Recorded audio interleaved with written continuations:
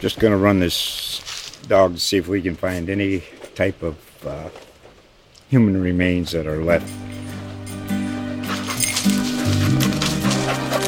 Listen to Where Secrets Go to Die, The Disappearance of Derek Hennigan. From the Detroit Free Press, a new podcast set in the woods of Michigan's Upper Peninsula. Available on Apple, Spotify, Freep.com, or wherever you get your podcasts.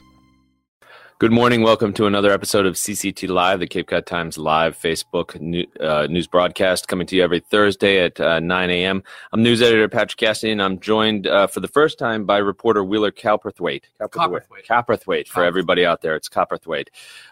Wheeler covers the courts for us, a big beat here at the Cape Cod Times. This is his first time on the show, but since coming to the Times, you've been pretty busy, Wheeler, including this past week. We'll talk about a few of your stories, including the big story of the week, assault charges being brought against actor Kevin Spacey in Nantucket District Court. We'll talk about your visit to the Cape Cod Synagogue on Christmas Day and a story you wrote about, that's actually in today's paper, about the suicide of a young woman who lived on Martha's Vineyard and her mother's desire to talk openly about it. We'll also talk about progress in passing a short-term rental tax and the reaction here on the Cape, which was mixed depending on who you were talking to. And we'll look forward to an upcoming year in review in this Sunday's paper. You can take a look back at all our past episodes on CapeCodTimes.com and all our social media accounts, Facebook, Twitter, Instagram. Wheeler, Christmas Day, you were working, and some of us were lucky enough to have the day off, so thank you. Of course. But not all of us are lucky in general, and you went to the Cape Cod Synagogue here in Hyannis and talked to some folks who have been down on their luck over the years, and they were there for a dinner, basically, right? That's right. So the photographer and I went to the Cape Cod Synagogue. They opened their doors at around shortly before 2 o'clock. They had brand new scarves and hats and mittens and socks and coats. And those were a big hit with the people who came to the, quote, community dinner, unquote, which was really just a dinner for the people who was mostly attended by people who were down on their luck. I talked to everybody I talked to was homeless. Not everybody made it into the story, but one of the common themes that came out was that winter on Cape Cod is really, really, really hard if you're homeless. Yeah. With the cold weather, sleeping outside, sleeping in the elements, all those kinds of things. So they were happy that they were able to get a hot meal, but as I talked with them, it was readily apparent that December's not that bad of a month. January, February, and March. Yep. Are going to be awful. Yeah, and for those of us who have homes, we're like, oh, it's cold outside, but we don't have to be out there every day. And I thought some of the quotes you had in the story were pretty interesting. One woman saying, other than losing a child before you, homelessness is the worst thing you can imagine. And then, they were, again, talking about how they were thankful for the clothing, too. I thought it was interesting, though, too, because it speaks to how bad it can get. They weren't interested in the thinner clothing. They wanted the heavy-duty stuff to really help keep them warm during the cold months.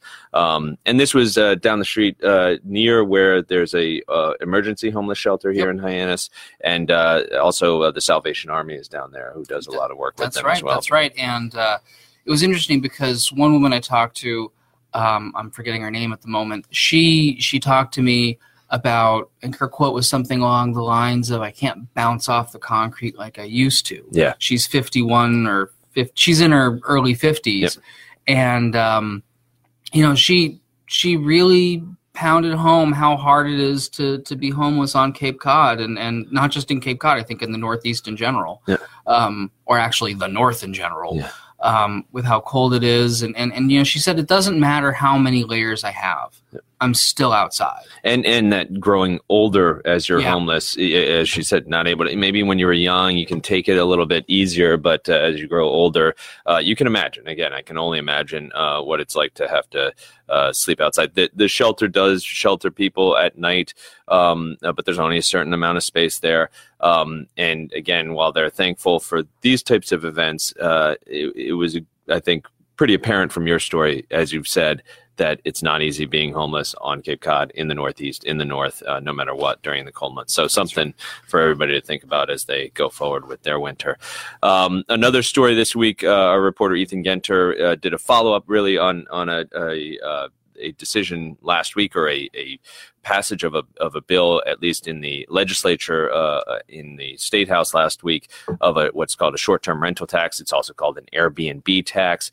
And this is a tax that has been heralded over the past year as something that would even the playing field between people who rent out their own homes on a short-term basis, or some of them on a longer-term basis, or for a lot of the weeks and months of the year, level the playing field between them and lodging, hotels, etc., which have to pay this tax, rooms occupancy tax, essentially.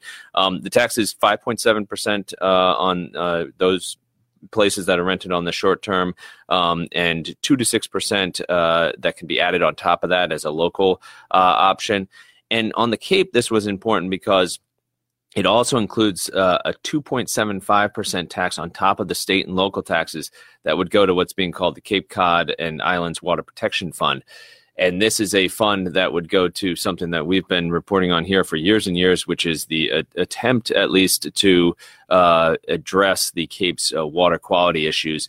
These are affected by a lot of different things, but the primary source of the problem, and what kind of puts it over the edge in terms of water quality, is septic systems here on the Cape, which a lot of the Cape is served by septic systems, and they don't do the job that a full-on sewer system would do in terms of removing nutrients that then affect water quality. So Cape legislators have been pushing for this, and environmentalists have been pushing for this, and they say, I think, that it can raise about $1 billion towards this $4 billion mark that they're estimating it would cost to really take care of the whole Cape's wastewater issues. So again, at the same time that it's evening the playing field across the state, it's also adding a little bit here on the Cape. Not everybody was happy, as you can imagine. Folks who actually sell or help rent these short-term rentals. One quote from a woman who runs the We Need a Vacation, or works at weneedavacation.com, said, "We're pretty horrified." They're worried that this extra tax will affect their ability to rent these places. It'll affect people's abilities to rent their own homes. They say these people aren't making thousands of dollars. They're maybe sometimes just breaking even, and it's allowing them to stay in their homes. Otherwise, sometimes they rent it out for a couple weeks out of the year just to make ends meet. Again, there's a few people who are using Airbnb. Some are doing that and are kind of more the mom and pop, and some are actually buying places and just straight out renting them because it is a good market. One of the things that was adjusted in this bill and made it possible for the State House to pass, because they're looking for Governor Baker's signature, obviously, is an adjustment that Baker had asked for, exempting basically if you rented your place for, say, 2 weeks out of the year. So that gives somebody in that position a little bit of an option to deal with that and not be affected by this tax. But once you start renting for 3 weeks, 4 weeks, months at a time, you're really kind of in a business as far as they're concerned, and you should be taxed appropriately. Again, realtors not super happy about it. It still needs Governor Baker's signature. But the chamber, environmentalists, others are saying that this is a good thing and it'll help us here on the Cape deal with this wastewater issue and move forward at a kind of a more even playing field. You had a story in today's paper that again, when we saw this obituary and we started talking about it and what was in the obituary for this young woman, I think it jumped out at all of us in terms of the content of the obituary and what it was saying. And you got in a lot deeper with her mother about this. Who was this young woman? So Madeline Vickers, daughter of Amy Vickers, she was originally from Birmingham or somewhere in Alabama, and moved on to Martha's Vineyard for the beginning of her high school career. And she died by suicide on November 27th? 3rd, I think is what you 23rd? Yep. And then November. In Alabama. And so, I think we had this conversation earlier that we were really struck by the obituary. And I think that the link to the obituary is on the story as well online. Yep. And, Mom Amy is upfront with what happened to her daughter, that's how she died. And Also, what was really interesting was Mom was upfront about not just suicide, but also the mental illness that preceded the suicide, and also that although her daughter was this caring, loving, kind person, she told me the story about how her daughter was so giving that in the first or second grade, that she picked her up from school and she's like almost home, and she realizes that her daughter doesn't have any shoes, and she asks, "Why don't you have any shoes?" And the daughter, Madeline, says, "Well, I gave the shoes to my friend because my friend was wearing shoes that were 2 sizes too big because they were hand-me-downs from her sister, and so we could play together, and I can run in bare feet. It's no problem." Yeah, I thought it was interesting. You said her reasoning, her mother thought was pretty sound. She's like, "Oh, I'll be all right in bare feet." That's and so she's this caring, loving, kind person. But her mother, they went to a bunch of different doctors, and they got more or less the diagnosis of bipolar with large marked by periods of mania. Yep. And her mother was upfront in the obituary that that she became a different person during these times, and that she is not unaware of these two coexisting people. Yeah. That on the one hand she could be this amazing, loving person, on this other hand she could be this person who's going through this awful mania and do crazy things. Impulsiveness was one of the biggest. That was one of the major things that we pulled out of that. Because she talked to me about how and her daughter did this as well, a lot of people who are bipolar and have bouts of mania, during the mania, they'll pick up and go. They'll just travel across the country, especially if they have access to a car or plane tickets, they'll just travel across the country. And a lot of times, when we talk about the missing population in America, that's oftentimes the missing population in part of the missing population in America. Yep. Fortunately, she was always in contact with her daughter, but that was one of the scary things. It's interesting, just real quick, going backwards for a second to when we were talking about homelessness before and the cofactors of, homelessness and mental health and somebody who may begin life again as this vibrant person who's caring, loving, you can see that trajectory if they're dealing with whether it's bipolar or other mental illnesses. You can see that trajectory, and it's possible that somebody could end up homeless who again had this bright future otherwise. And the mother talked about, again, some of the things that she recommended: getting a genetic test to make sure that you're getting the right drugs for the person, because sometimes her daughter would have drugs that were wrong. So what happened is one of the stories she told me that I don't think it made into the print. Don't think I wrote it up in the print edition. Was that one of the doctors had? So one of the drugs that she got that is normally prescribed for people who are bipolar and have mania. One of those drugs actually would have the exact opposite effect. This is sort of like when some people, when they are given antidepressants, it makes them more suicidal. So you have this like opposite effect of some drugs that are intended to have. Yeah.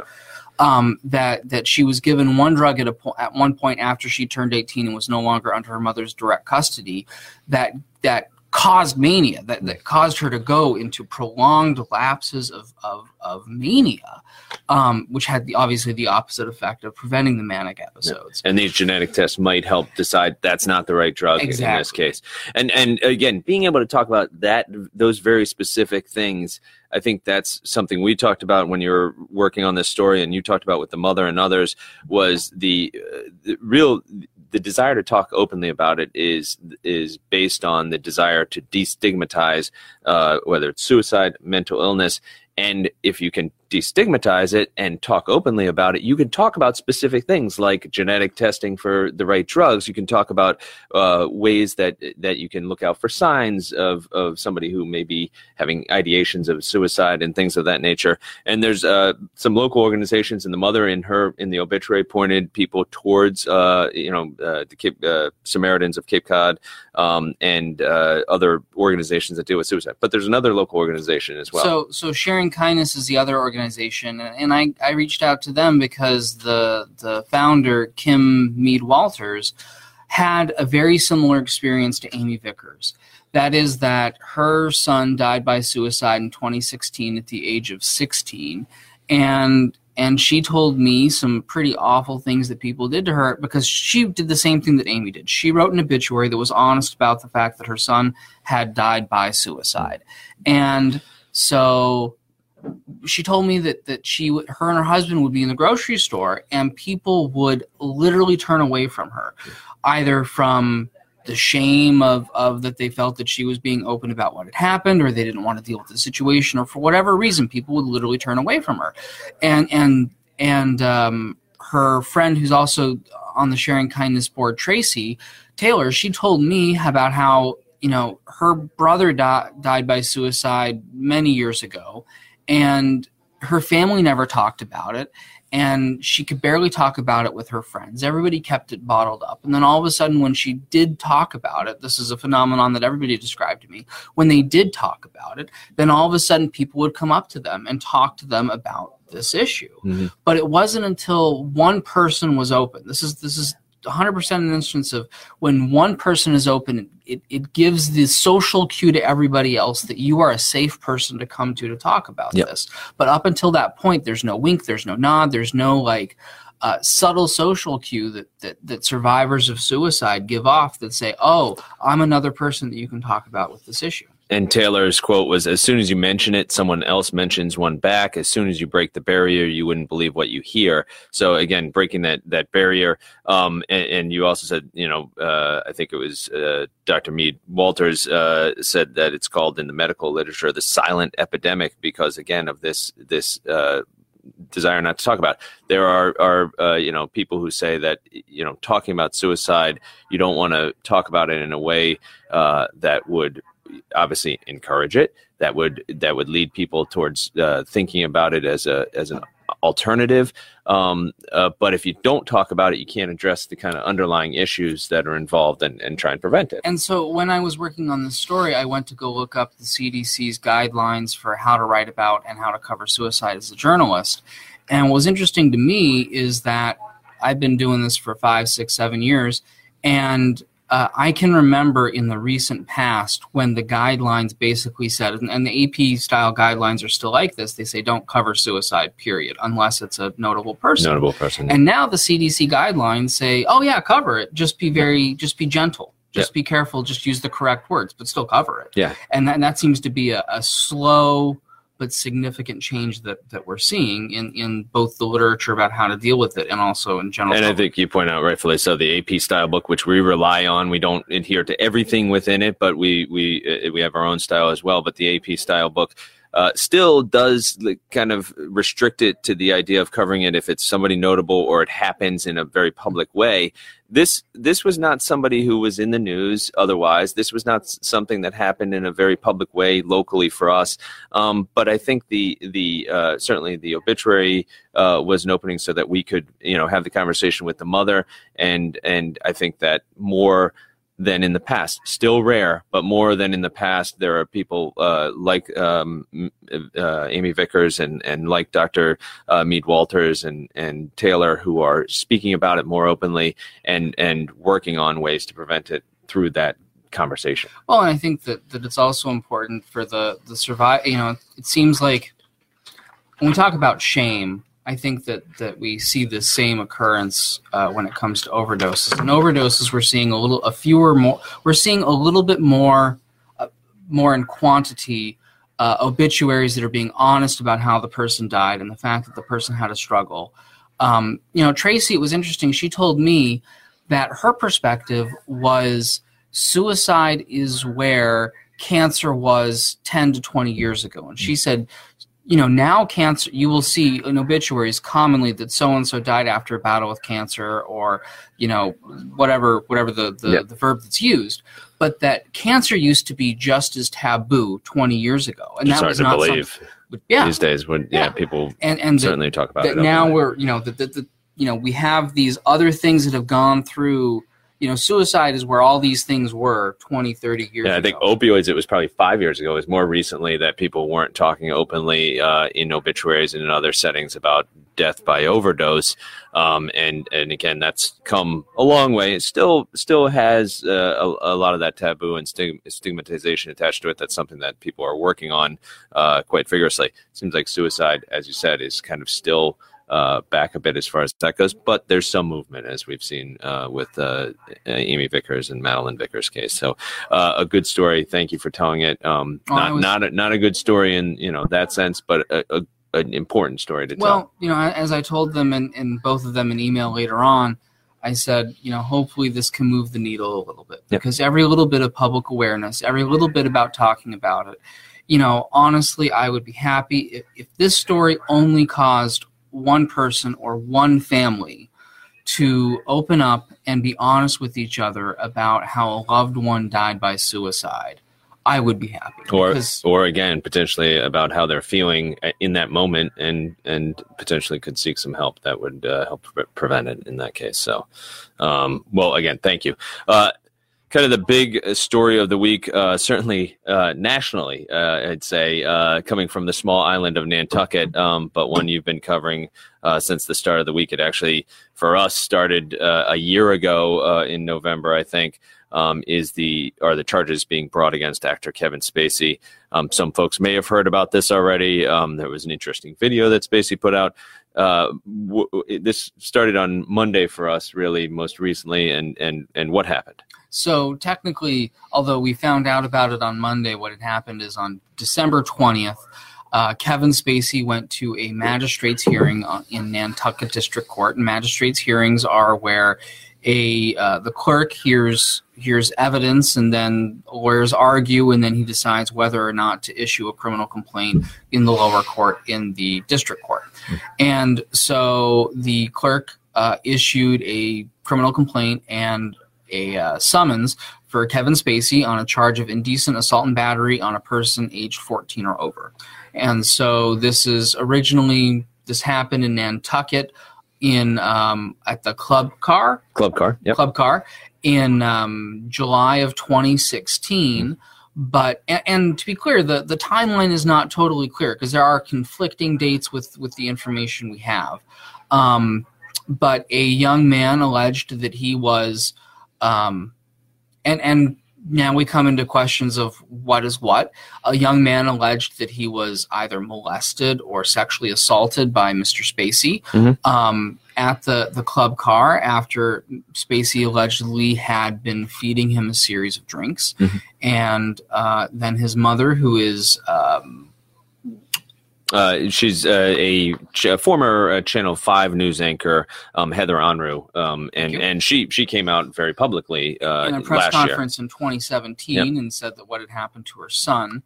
And so it's not clear when he reported it to the Nantucket police, but it is clear that on November 22nd, I believe, a state police trooper named Gerald Donovan interviewed him and then did a series of other interviews with people who were there that night, sometimes who were referred to him by Ms. Unruh, and did his investigation, and now, for whatever reason, it's been brought into court. Sure. And again, obviously, Mr. Spacey, for anybody who doesn't know, very well-known actor, and somebody who was in the very popular Netflix series House of Cards as a congressman, president, and then ex-president at one point. He was removed from that show. There were other allegations that had come forward from, I think, at least one other actor, but other people who were alleging similar type of assaults, if you will, allegations at least. And this was, I think, is really the first criminal charge that's being brought against him. That's correct.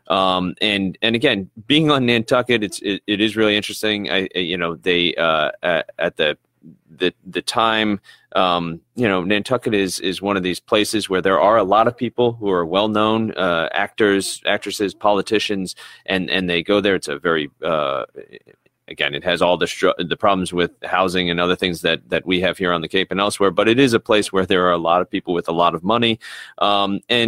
Again, this young man was a busboy at the restaurant, I believe, That's at correct. the time. And there were a lot of details, including this report that you had referenced, where he allegedly had shared a video that showed, at least part of what he says happened. So while the alleged incident is happening, and I think I did put the details in the story in today's paper. Yep. he is actively texting or Snapchatting his girl. The busboy is actively, the victim is Snapchatting his girlfriend, and she tells him to take a video, and so he takes a video, and it's not clear what the exact contents of the video are. Those details were not included in the court documents that we received. But Gerald Donovan does refer to Spacey wearing a ball cap, a tweed blazer, and some sort of pants, and that the victim is wearing a red shirt. He had originally claimed that he was wearing a blue shirt, and he watches the video and goes, okay, I was wrong, it was a different color shirt. And so it appears that there is a video. It is not clear what that video actually shows, other than being able to identify Spacey and that the victim is wearing a red shirt. So it's going to be an interesting case to follow. We'll be following it. Certainly, you mentioned some inconsistencies, some questions in terms of the timeline, in terms of when things were reported, but then also a lot of people who were saying that, for example, somebody who said that they saw the teen's demeanor change during the night and he became pale, blank, and a bit frightened. A piano player who said he didn't have an independent memory of this event, but on another night he saw something similar with another person who was there celebrating his 21st birthday that involved Spacey, allegedly. And again, Heather Onru, the former Channel 5 News anchor, the mother of this young man, has Michael Garabedian as her attorney. He's well known for basically civil cases, in large part brought by people who were victims of sexual abuse by priests for the most part, and he's been very vocal in terms of the Catholic Church. So having somebody like that involved. All of this in the context of the Me Too movement, which, certainly that story continues at a national, international level, really. But when this came out, it was really, I think, at its height, if you will, in terms of the allegations that were coming out about all sorts of actors and other people who were alleged to have committed acts like this. So again, he's being arraigned on Nantucket. On January 7th in Nantucket District Court. So we will be there. You will be there, and everybody can follow. Get a seat. Exactly. Everybody can follow along at CapeCodTimes.com. Coming up this Sunday, we'll have a year in review. I actually did a year in review already. That's going to be on WCAI, the local NPR news radio station, tomorrow. And as I was preparing for that, I was looking back on the stories that we've done this year at the Cape Cod Times, and it's hard to believe that it was all within 1 year. We had the killing of Yarmouth Police Sergeant Sean Gannon and the shooting of his canine dog Nero. We had different levels of progress or setbacks for the Mashpee Wampanoag tribe. We had things, as always, happening at Pilgrim Nuclear Power Station in Plymouth. We had the first fatal shark attack in Massachusetts in 82 years here on Cape Cod. We had another shark attack the month before. I am literally just on the surface there. There's all sorts of stories that everybody here, all the reporters here, have been working really hard on this year, and it's an impressive group of stories. And we're glad to have you on board, Wheeler, this year, and you've got right into it as well. So that's going to be coming in this Sunday's paper. Please pick it up and check CapeCodTimes.com for more on that. Thanks again for joining us. Thank you, Wheeler, for being here. Tell your friends, share the link. Feel free to get in touch with any of us, including Wheeler, with any story tips or ideas. All our emails are at CapeCodTimes.com. We're where news on Cape Cod starts. Until next week, have a good morning and good luck. Just going to run this dog to see if we can find any type of human remains that are left. Listen to Where Secrets Go to Die, The Disappearance of Derek Hennigan. From the Detroit Free Press, a new podcast set in the woods of Michigan's Upper Peninsula. Available on Apple, Spotify, Freep.com, or wherever you get your podcasts.